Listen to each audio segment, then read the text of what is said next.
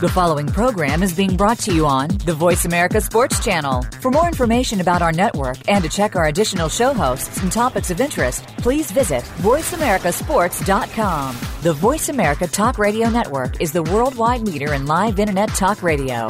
Visit voiceamerica.com. The views and ideas expressed on the following program are strictly those of the host or guests and do not necessarily reflect the views and ideas held by the Voice America Talk Radio Network, its staff, and management.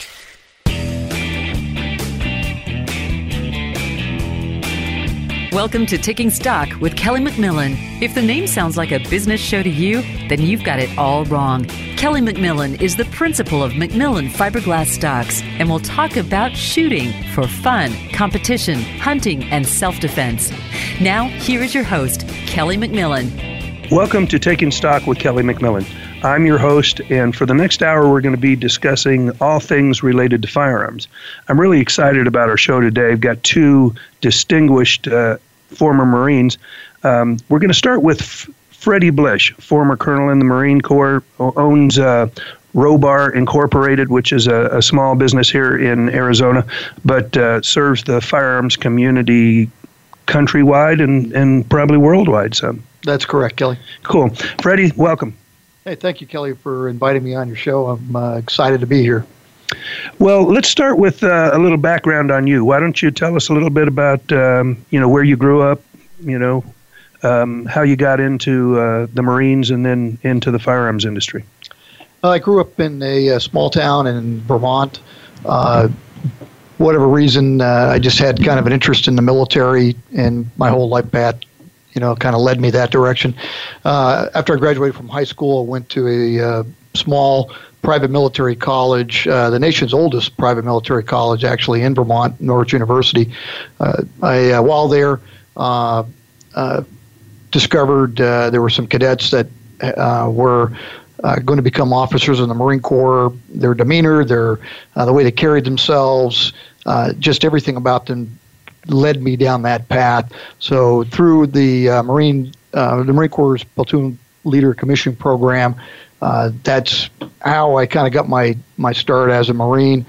Graduated from Norwich, became an officer in the Marine Corps, served 21 years active duty, retired as Lieutenant Colonel in May of 2007.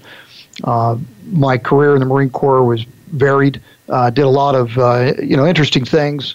And got to travel the world quite a bit, for the Marine Corps and for our country.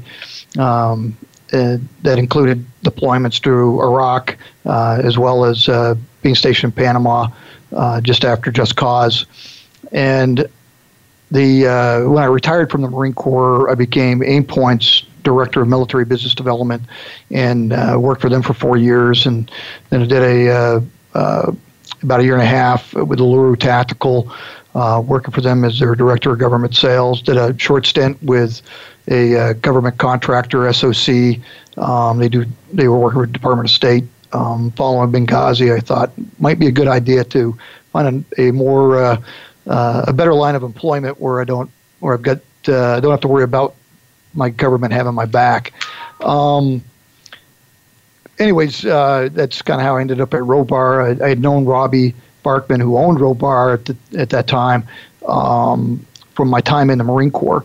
I had brought John Farnham in to do a handgun class for a number of our Marines, and he had noted in one of his DTI quips that he would write and send out to all of his students and followers about the shoddy checkmate magazines that were used. Marine Corps bought a bunch of them, and they had a lot of problems with spring tension, other issues. And Robbie had read about it and contacted John and said, this can't stand. We've got to get better, gear for our guys. And he reached out to Wolf and bought like 10,000 magazine springs, and that's how my first meeting with Robbie. And then we became friends, of course. And then when he asked me to come be the general manager for Robar, I said, sure. Was general manager for 3 years. And then he, in an effort to simplify his life, asked if I would be willing to, purchase Robar. And it all worked out. And so now I'm the owner. That's awesome. I want to go back to something you said earlier. You said you were in school, and did this school have other branches of the military as part of their curriculum, or is it strictly military and then you decide how you're going to use that later? What intrigued me was that you said that those that were in the Marine Corps program kind of exemplified what you wanted to be. Well, absolutely. It's funny that Norwich University, we used to joke, was a joint military school before joint was even a word. When I first got there, it was primarily Army and Air Force ROTC. Through the Marine Platoon Commissioning Program, they would commission anywhere between 2 or 3 Marine officers a year. My class of 1986, we had 6. But on our junior year, Navy ROTC came on board. And now they are the second largest detachment in the nation for Navy ROTC. And they typically produce between 20 and 30 Marine officers a year, as well as other naval officers. And a number of them actually go into the Naval Special Warfare community. So Norwich truly is what I would refer to as a joint military school. And there's a lot of benefit to that, because when joint actually became something that, through the Goldwater-Nichols Act, where the military was pretty much directed by Congress, you will work and play well together. So that way the country benefits from the cohesiveness that you come together as a team. I had already had that experience in college at Norwich, so that when I would interact with officers from other services, I knew what they were capable of doing, and I understood that there were good ones, there were bad ones, and a lot of it was based on the individual, not necessarily the service. Well, that's really interesting. I was just, again, I'll say, intrigued by the fact that you could see in the guys in the program that were in the Marine program portion of it. Now, was this something that you picked right away, or at what point of your schooling did you decide which branch you were going to? It was actually my freshman year. Mm-hmm. It's kind of like a boot camp. Your first semester is, you're called a rook. You have to walk in the gutter. You're, treated basically like a basic recruit in training. And you get, shit on by the upperclassmen. But those individuals that were going to become officers in the Marine Corps, you could spot them. They stood out. They're how they carried themselves, how they treated others. The training that they had. And again, at that time, many of them had only just gone to either Marine Corps boot camp and then maybe the PLC junior program. Some of them had gone and completed the PLC senior program. So now, the amount of training they have really wasn't a lot, but it was enough to make them stand out from those that were intending to become officers in the Army or the Air Force. So it was significant enough for me anyways. Well, I really appreciate it. I want to take this time to thank you personally for your service. I think you know of our long and storied history with the Marine Corps here at McMillan Fiberglass Stocks. So yes. I'm always thankful that people who choose to dedicate their life to protecting our freedoms and being the guy on the line when it comes down to it. And I appreciate that. Well, we appreciated great companies like McMillan that provided, really excellent product for our guys to use when we were going into harm's way. We never had to worry about McMillan stocks failing our snipers, that's for sure. Well, thanks for sharing that. That's really exciting. So we've got you into Robar now, and you've been the general manager for about 3 years, and I've known Robbie for a long time. As a matter of fact, we're going to have Robbie on the show, and he's going to make a great guest. Yes, Robbie. Yes. He's just fun to talk to. He's fun to be around. He's a good guy. I like his ethics and his humility, and there's a lot about Robbie that I really enjoy, and I think it'll come across well on the radio show. But we're talking about you now, and so let's talk more about Robar. Kind of give us an overview of what Robar does and talk about mainly what the business is. And let's start off with your website. Well, with our website, you can go there and you'll see basically a really diversified amount of work that we do. It's funny that when I grew up and I'm reading the various gun magazines, you would see ads or articles about Robar, and you basically from 1986 and on, that if you were going to send your firearm someplace for metal finishing, it was Robar.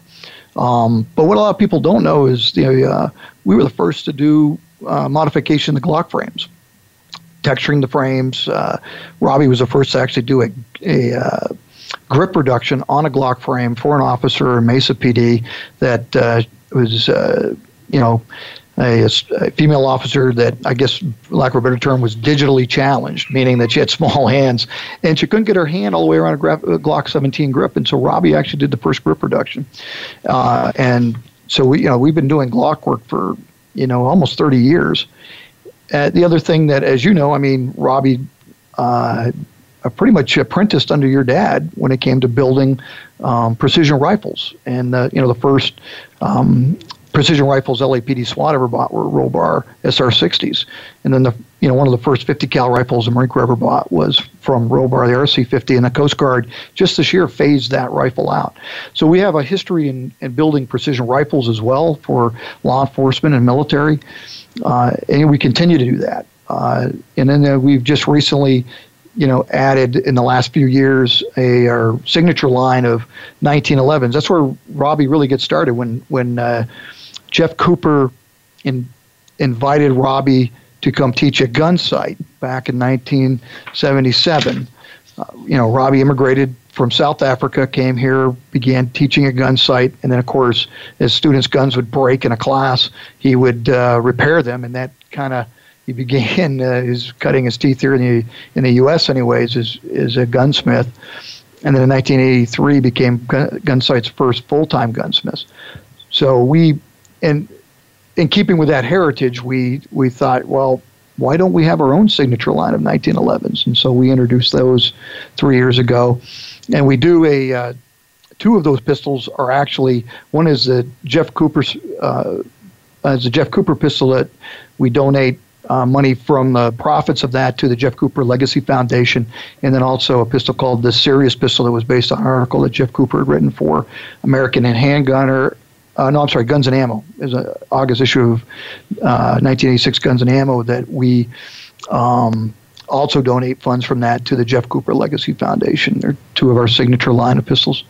And then 2 years ago, we introduced the first polymer upper and lower receiver AR, the Palomar 15. And it's not out of ordinary for us to have done that because we've been working with polymer for nearly 30 years. So it was interesting for us to get started in doing that. I was very skeptical at first, but the polymer that we're using is a very space age polymer. It's 3 times stronger than the polymer Glock uses, and its melt point's 2 times higher. And so after we got through a number of prototypes, testing it to see just how durable it was, how reliable it could be, as well as could it be or not hinder accuracy. And once we proved all that, we went into production, and we've been building them for the last few years, and we're very proud of that line as well. Hey, Freddie, wanted to ask you, the NP3 coating is used, by individuals, but you do have a number of manufacturers that use the NP3 coating. Are you at liberty to tell us who some of those are? Or? Some of them actually advertise the fact that they're using the NP3 plating, and that would be Wilson Combat on their bull carrier groups, Barrett Firearms, Sharps Rifle Company on their Sharps Reliabolt. Also the Benelli H2O shotgun, that is also NP3. But one of the interesting things about NP3 is that it's heavily used within the aerospace industry. Now, McDonnell Douglas and Boeing and others give it a different trademark name of their own that they use, but it is literally nickel Teflon or NP3. And I don't know if I heard this correctly, so correct me if I am wrong, but don't some of our helicopter blades have that coating as well? It's not the blades, it's actually the gears that are in the rotor systems. Wow. So that way they're kept self-lubricated and corrosion resistant the entire time. And there's an AR manufacturer named Anderson that says you never have to lube. Is that your coating as well, or is that a different, and how would it compare? the coating that they're using, or coating or I'm not sure exactly what it is. It might be DLC or an ion bond system. I'm not that familiar with it. We had that question asked of us by a customer a few years ago, and so we did a little bit of research on their it's a SF85 coating. I'm not familiar with it enough with it to really compare it or contrast it. Got it. So I don't know how good or bad it is. And so I can't really talk to it. But I mean, when you feel a bolt that has NP3 on it, you know it. I have a bolt carrier group with it, and it's just a heck of a difference. So much easier to clean, and just keeps on going. So thank you for a good product. Well, the NP3 is nickel Teflon. N is for nickel, and then the abbreviated chemical name for Teflon is PTFE. So you have the letter P and 3 letters after it. That's how Robbie came up with the name. That he trademarked that name. But he had the exclusive rights to nickel Teflon in the United States for well over 20 years. He bought those rights from the British scientists that had developed it for the oil industry in the North Sea back in the late 1980s. I know from the very beginning with McMillan Brothers Rifle Company, and then through the transition when I took over to McMillan Firearms, every bolt and every action that we ever put on any rifle had MP3 on it. And the reason was exactly that. We felt like one of the biggest problems that we found from people sending their guns back because they didn't perform is that they got all kinds of goop and gunk and grease and all over them that they didn't need. And with the MP3 on there, no oil, no lube, no bolt grease, nothing. I mean, it was going to go just the way it came. And so that's something that we believed in a long time. And another company that you didn't mention, and I know Robbie has a good relationship with them, is Diamond Blade Knives. Charles Allen owns it, and he was having problems with blood stains on the steel that he was using, and I'm not sure how the connection between he and Robbie came about, but Robbie says, I can fix that for you. So now all Diamond Blade Knives come with the MP3 finish on the blade, so you don't have to worry about sticking it back in the sheath when it's bloody and it's staining the blade. So it's awesome. Yeah, it really is. It's a great product, and my understanding is it's also been FDA approved. But that Robbie still owns his other company, Coating Technologies, which does a lot of aerospace, which includes parts that go on the International Space Station, as well as Elon Musk's new SpaceX program. He does a lot of work for them as well. So let's get this clear for the customers that know. If they want MP3 or any type of metal finishing on any firearms, they contact you at Robar to have that done. Okay, that's correct. So that's the connection. That's correct. And Freddie, I got to ask you, I'm a fan of yours on Facebook, and I don't know if it's because once a Marine, always a Marine, but I see a lot of pictures of you staying salty and doing courses. And do you compete, or do you just continue to call it continuing professional education? Yeah, it's continuing professional education, and under the guise of advertising, or doing what I like to call guerrilla advertising. But I used to compete. I used to shoot a lot of USPSA, shot some 3-gun, but right after 9/11, and then also with family, it was one of those things where I only have so much time. And, while competitive shooting is good, it puts you under, the test of time, if you will, to perform. The reality was for me is that, I can spend 5 or 6 hours shooting 150 or 200 rounds, or I can spend 5 or 6 hours shooting 500 rounds and actually get some skill development out of it. So I'm not opposed to competition. I think it's great. But I really, truly think that for me, anyways, at this point, I like just doing, training a lot better. And I enjoyed the time you fused your parental duties with your gun duties. I remember we took an armorer's course together about 3-4 years ago, and you brought your son with, and that was kind of fun. So it's always good for, our. I like to say, oftentimes people use the reference, well, you need to child-proof your gun, and my response is, no, you need to gun-proof your child. My children from an early age always knew to hug daddy from the left side if they didn't want to bop their head. Freddie, one thing I know about you is that you're good about being involved in the community and working towards, keeping our gun rights and promoting business. And I think the very first time we ever met was at a small business firearms related organization Now with the change in the administration and the things that, we've already heard that some of the semi-auto companies are seeing some decline in sales. What are you going to do to try to make sure that Robar stays busy? Well, that's always a challenge, I think, with any business. If I'm not sure if viewers have ever read that book, Who Moved the Cheese. It's about, these mice that keep going to the same spot in the maze, and the cheese is always there until one day it's gone. And then a couple of mice figure out, hey, you know what, we can keep coming back here and hoping the cheese will be here, or we can, put on our shoes and go find it. And then the other two mice decide to just keep returning to the same spot and, start starving to death. So you're right. One of those things that we have to do is constantly be looking at where our market is moving and how we can help, service that market as well as stay true to our heritage and our niche background. So I'm always trying to keep my thumb on the pulse of what the industry is looking at, what our customers are looking for, to see if we can't, meet that need. We're looking to start building a Precision AR 308. Also looking at some of the newer calibers. 6.5 Creedmoor is a caliber that is really becoming popular. Then we see a lot of opportunity there to build some nice precision rifles, both in the semi-auto and bolt-action platforms, to meet that need. I'm hearing some grumblings about maybe 6.5 Grendel on the smaller platforms. We'll see where that goes. I'll do a little bit more research on that.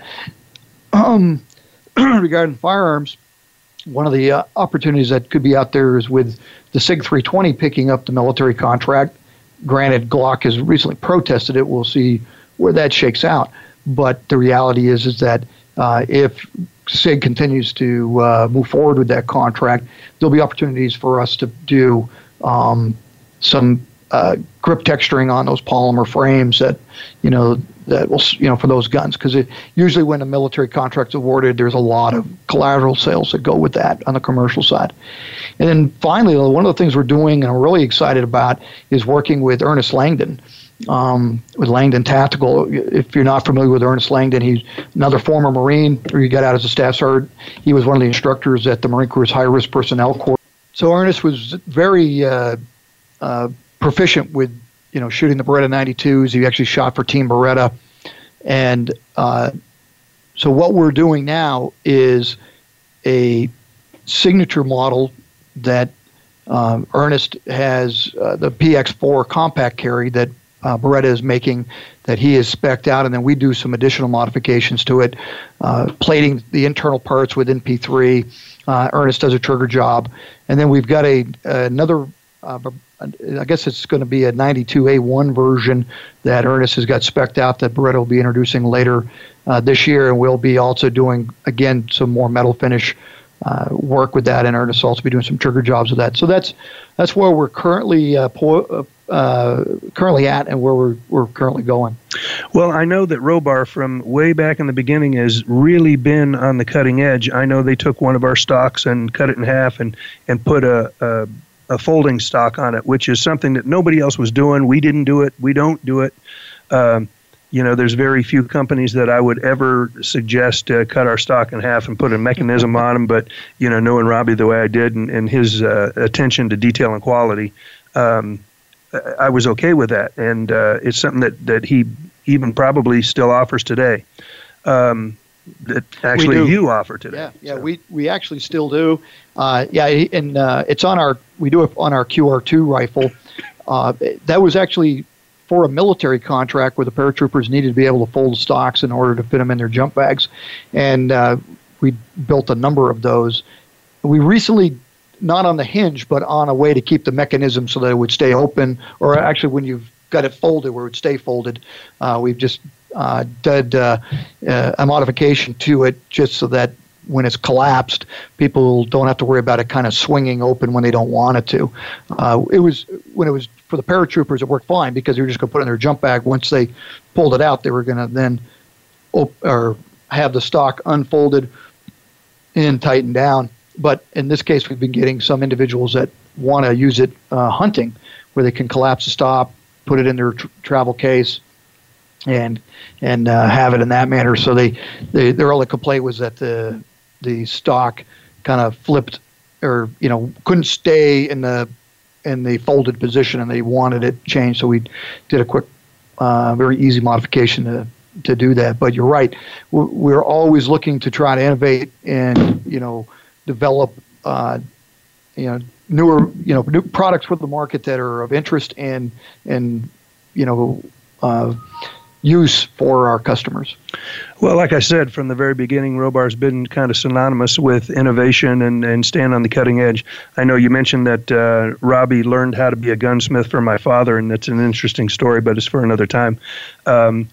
So I'm sure you're going to carry on the legacy of coming up with new things, and I hope you continue to work with McMillan Fiberglass Stocks. It's been a sense of pride for us to be a part of Robar and be contributing.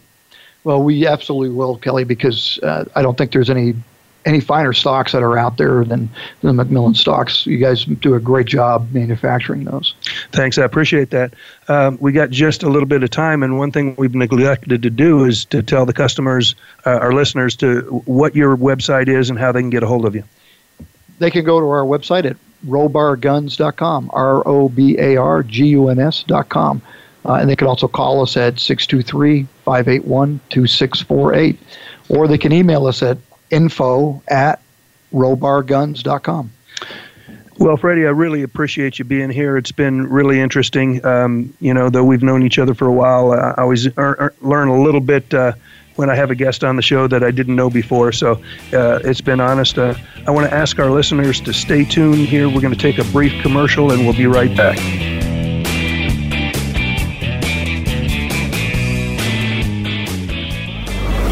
Your internet flagship station for sports, Voice America Sports.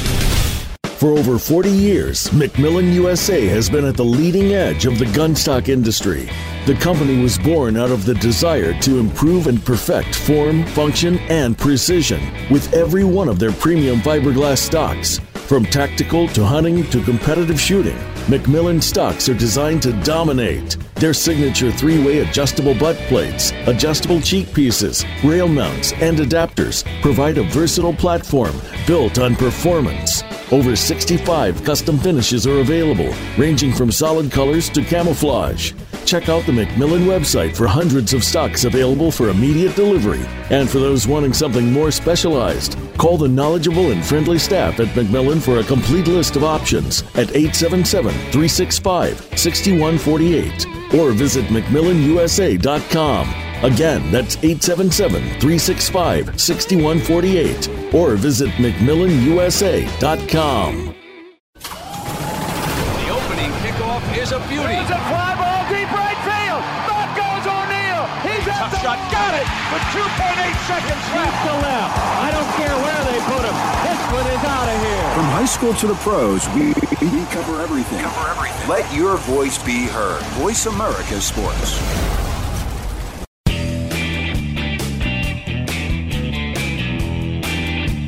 You are listening to Taking Stock with Kelly McMillan. Now back to the show. Welcome back to Taking Stock with Kelly McMillan. I'm your host. We spent the first half hour talking to a former Marine. I think we're going to spend the next half hour talking to a former Marine. I really love Marines. If you've been listening to the show, you understand our connection through McMillan Fiberglass Stocks and mine personally with all of the Marines that I know. Right now, I've got Wyatt Mahan with me of Kilo Guns, and he's going to talk a little bit about his history. Wyatt, thanks for being here. Yeah, thanks for having me. Yeah. Let's start off with a little bit of your background, where you grew up, how you got into the Marines and what you did while you were there and how you got into the firearms industry. Yeah, I grew up right here in Phoenix. Had cousins in the Marine Corps, and as a kid, they'd regale me with their stories of the first Gulf War. I thought that was just great. So out of high school, I really didn't know what I wanted to do. So, of course, went and joined the Marine Corps. Wanted to do something that something I could have stories to tell my kids about. So I joined the infantry. When was that? Signed up in December of 2000. So that was just pre 9/11. Yeah. Okay. Timed it just right, I guess. Yeah. Perfect. So you had something important that drove you while you were in there and made you feel like you were worthwhile. Yeah, I want to do something I can tell my kids. Good. Now, I know you were a machine gunner in the Marine Corps, and obviously we're not going to ask you to tell us any stories while you were over there, but how did that shape you and where you are today and what you do today? You know, my experiences from combat have really shaped the man I am today. It kind of puts things in perspective. No matter how hard things get out here, it'll never be as bad as it was then. So it kind of helps me and drives me and helps with my business. I know you're a great father and a loving husband. I follow all of our guests on Facebook, I guess, so I know a lot about y'all, and I've seen that in what you do. Tell us a little bit about Kilo Guns. We started the business in 2011. Started off doing your general gunsmithing, your firearm refinishing, and I've kind of moved on to custom weapons, custom rifles, more of the foreign end, the AK pattern rifles, the H&K pattern rifles. And we do a lot of Cerakote refinishing as well. Did you go to school for gunsmithing? I mean, how do you get right into a job of fixing stuff? I did. I graduated from Yavapai College in 2011. That's an awesome program. I know when I was running the firearms company, we hired a lot of grads there because they have a really good program and seem to produce some pretty good students that go on to have good careers in the firearms industry. Yeah, it was a good time up there. Alan Lohr, he taught me a lot. Yeah, he's a good guy. Nice to deal with, too. I remember you once telling me, Wyatt, well, I guess a full disclosure is necessary. I'm an AK junkie. I do have an addiction, and I go to Wyatt for all my AKs. I have them in various flavors, in different wood patterns and finishes, and I just can't wait till he comes up with my next one. You had mentioned once that Armor School taught you so much about how everything works. Yeah, could you go into that a little bit? It did. The program at Yavapai, it really teaches you to be a machinist first and then a gunsmith second. So if you ever need a part and you can't find it, you can always make it. And I try to use that kind of stuff when it comes to building my weapons. The things they taught us with precision rifles, the tightness and getting the accuracy down, all that kind of stuff. I try to apply that to my AKs and my H&Ks. You know, you have some employees, I assume. Yes, I know you're busy. We found that it was easier for us to hire somebody who knows something about guns that wasn't necessarily a machinist than to hire a machinist that knew nothing about guns. I mean, there is so much stuff that, unless you have some sort of background in firearms, you just don't get it. We try to find a happy blend of both. Yeah. So, in part of your program at the school, they taught you how to be a machinist. What kind of equipment? They run you on the basic lathe work, basic mill work. Mm-hmm. Start off just cutting certain dimensions, meeting certain specs, and then going up to making barrels. So did you have a project rifle for the school? I did. What'd you build? I built a Mauser action rifle in 300 Win Mag. Did you put a wood stock on it, or? I did. Okay. I know we donate a lot of stocks and actually sell them stocks at a really cheap price so that they can have their students there have availability to it. Because, in this day and age, there's not a lot of people building high-dollar guns that are putting strictly wood stocks only on them. If you haven't had any chance to work with fiberglass, it's a little bit different. In fact, I still have the McMillan stock they gave us up there. I haven't used it yet. Okay, well, let me know when you need it. We'll help you out. Now, I know why you recently did a couple of barreled actions for Kelly in different colors, and that brings a Cerakote back to the mix. What got you involved in Cerakote? And I know you're a Marine, but can you disclose that you have an artistic side to you, or how does that work? As a kid, I really liked art. I was into drawing and dabbled in painting, and I think I can kind of express myself through the Cerakote that way. And I like doing. I can do the single pattern stuff. That's no big deal. But I really like doing camo patterns or just patterns in general, things you don't see normally on a gun. And so those are available through Kilo Guns? Yes, they are. So talk to us about how one would get in touch with you or get a hold of Kilo Guns. You can get a hold of us on our website, kiloguns.com. Shoot us an email, info@kiloguns.com, and basically we can do whatever you can dream up. Yeah, that's pretty simple. Kilo Guns. In this day and age, finding both an email address and a website that's easy to remember and easy to get to is not all that easy. So, kiloguns.com. That's pretty cool. And I think that comes from your time with the Kilo Company in the 3-7 Marines. Is that correct? That is correct. I was with Kilo Company, 3rd Battalion, 7th Marines. I was a machine gunner. Our call sign was Kilo Guns. I had the opportunity to spend one night of debauchery with you and your mates about 3 years ago over on the west side. You still all get together, and that was a fun window into the camaraderie that you all share. So, do you build any? You talked about precision rifles, and I know you're mostly into semi-autos. You build any bolt guns? I don't do a lot of that. Mm-hmm. It seems like everybody that I went to school with, that's what they wanted to do. So I kind of went a different path and went down the military semi-autos. Yeah, cool. Obviously, you've got enough business to keep you busy. We do. Yeah. And how did you develop the business? It was just by word of mouth. Mm-hmm. Did some jobs for some people, and they liked it. And it snowballed. And did you start doing this as a hobby, or did you, after you got out of school, says I'm going into business? That was the drive. I was going into business, but it was really more of a hobby, working out of my garage. Okay. And then we expanded and got where we are today. I don't know of any other industry except maybe the printed T-shirt business, where you can actually start a business in your garage and work it into a really substantial business, like McMillan Fiberglass Talks. It didn't really start in our garage. It started on our dining room table with my dad and my mom making stocks on the dining room table.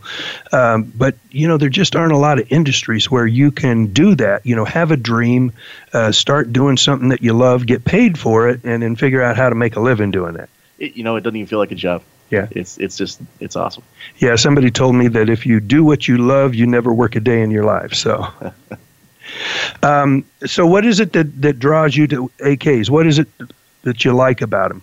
I think it was different, and I was so used to the M16 or the M240. It was almost forbidden, and it really drew my attention. I was really fascinated by that weapon system, and started dabbling with it over in Iraq and build them today. Now, you recently took receipt of several dozen HK kits, is that correct? Yes, we have quite a few MP5 parts kits we're building right now. And tell us a little bit about those, what they go for, what the appeal is, and who your audience that you would sell to might be. We build them in various formats, depending on what style of rifle you're looking for, either pistol, SBR, or long rifle. They start at about $1,800 and go as high as $4,500, depending on what you want. And we like to do them in mil-spec fashion. So you're obviously an SOT. Yes. Yeah, that's something I think that we need to talk about. I think more of that needs to be talked about for our listeners, because I think a lot of people are really either in the dark about what the NFA is all about and how they go about owning some of these products that they think really are banned, and they're not, like suppressors. Today, there are, I think, 42 or 43 states that allow you to hunt with a suppressor, and I know that there's being work done to try to take them off the NFA list so that we don't have to have a tax stamp for them. But talk to us about, as a customer, if they bought an NFA item from you, what they have to go through, what you do, and how that applies to your commerce. What I try to do, especially with the MP5s, I try to get the customer to buy it as a pistol first. Then they can submit their Form 1 to the ATF applying to make it into an SBR. That way they don't have to wait for it at my shop for 8 to 10 months. They can still utilize it as they like while they're waiting for their tax stamp. Or if they have to have it as an SBR right from the get-go, we submit the application with a copy of their trust and all that kind of fun stuff and send it off to the ATF and wait for it to come back approved, and we transfer it over to the customer. So there isn't any reason why a person couldn't own a short-barreled rifle or a suppressed rifle or even a full auto machine gun, as long as they go through the hoops that the government requires in order for them to own them. Correct. And that's where I need a little delineation. So can a person come to you and ask you to make them a select fire or a full auto from that kit? Or it was my understanding that there's a finite amount of them since 1986 that circulate. Or can you make a new one for somebody? After 1986, you, the civilian, cannot own a newly manufactured machine gun. It would have to be made prior to 1986 and have that exacerbated cost attached to it. Got it. Okay. So right now, suppressors are the things that we deal most with. Do you do any work with suppressors? We do a little bit, yes. Mm-hmm. Something you've thought about maybe? I've considered possibly manufacturing our own, but mostly it's just customizing or transferring for customers. That's right now. Yeah. There's quite a unique trait to those people who are in the suppressor business, and I will tell you this on the air, and I'll admit to it.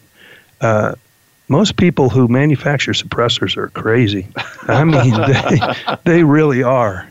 And you can talk to anybody who's dealt with more than one or two of them, and they'll back me up on that, because I don't know what it is about people who get into that business, but they're just not all there.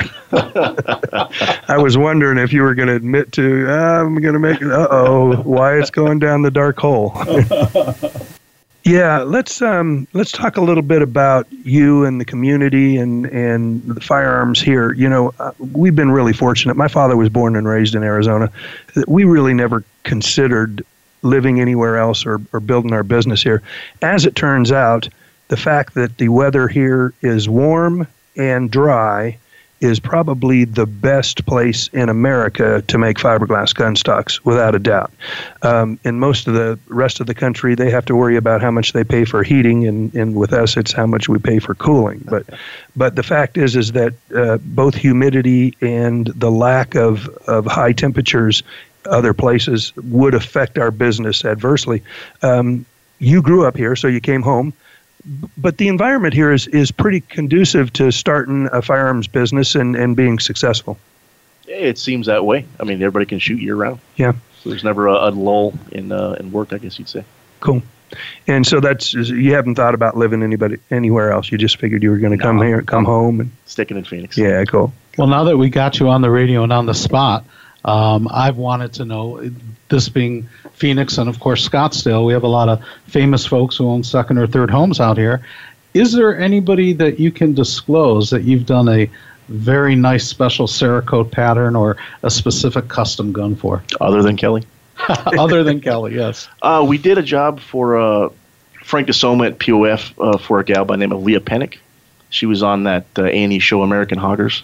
And we customized two of her guns in kind of a pink camouflage using her hog logo, and it came out pretty good. Okay, awesome.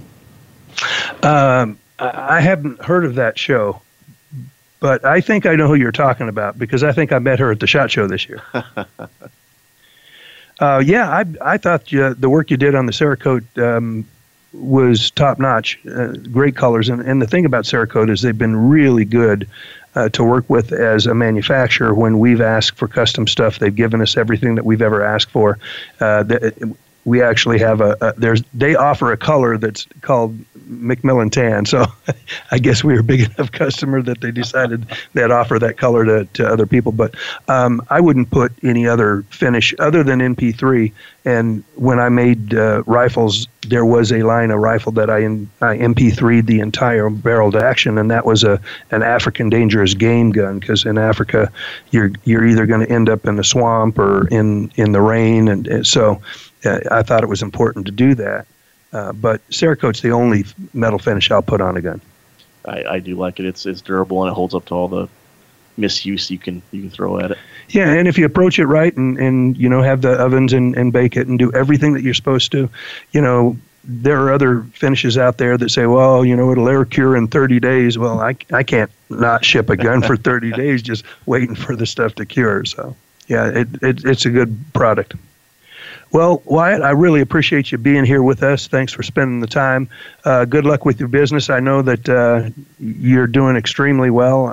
It's one of the hardest things for us is not necessarily getting the business, because once the business starts, it's figuring how to get it all done without upsetting your customers.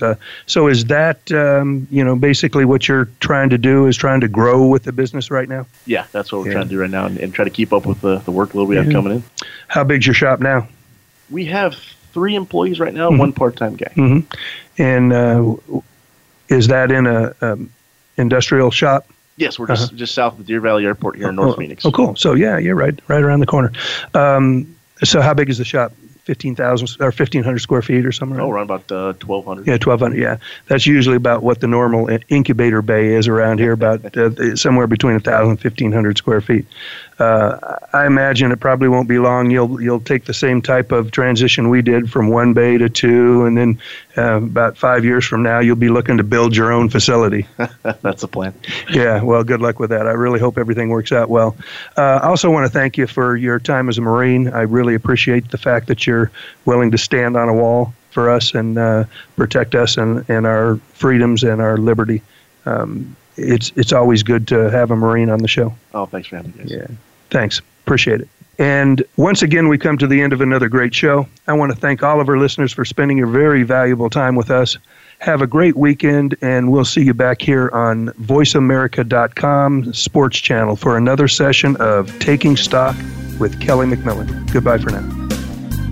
Thank you for tuning in to Taking Stock with Kelly McMillan. Be sure to come back for more next Friday at 2 p.m. Eastern Time and 11 a.m. Pacific Time on the Voice America Sports Channel.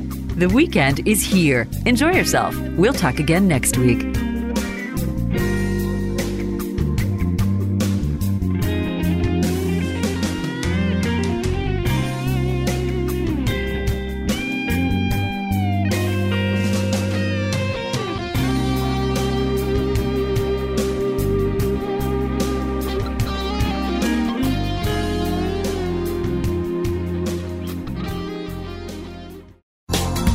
Thanks again for listening to the preceding program, brought to you on the Voice America Sports Channel. For more information about our network and to check out additional show hosts and topics of interest, please visit voiceamericasports.com. The Voice America Talk Radio Network is the worldwide leader in live Internet talk radio.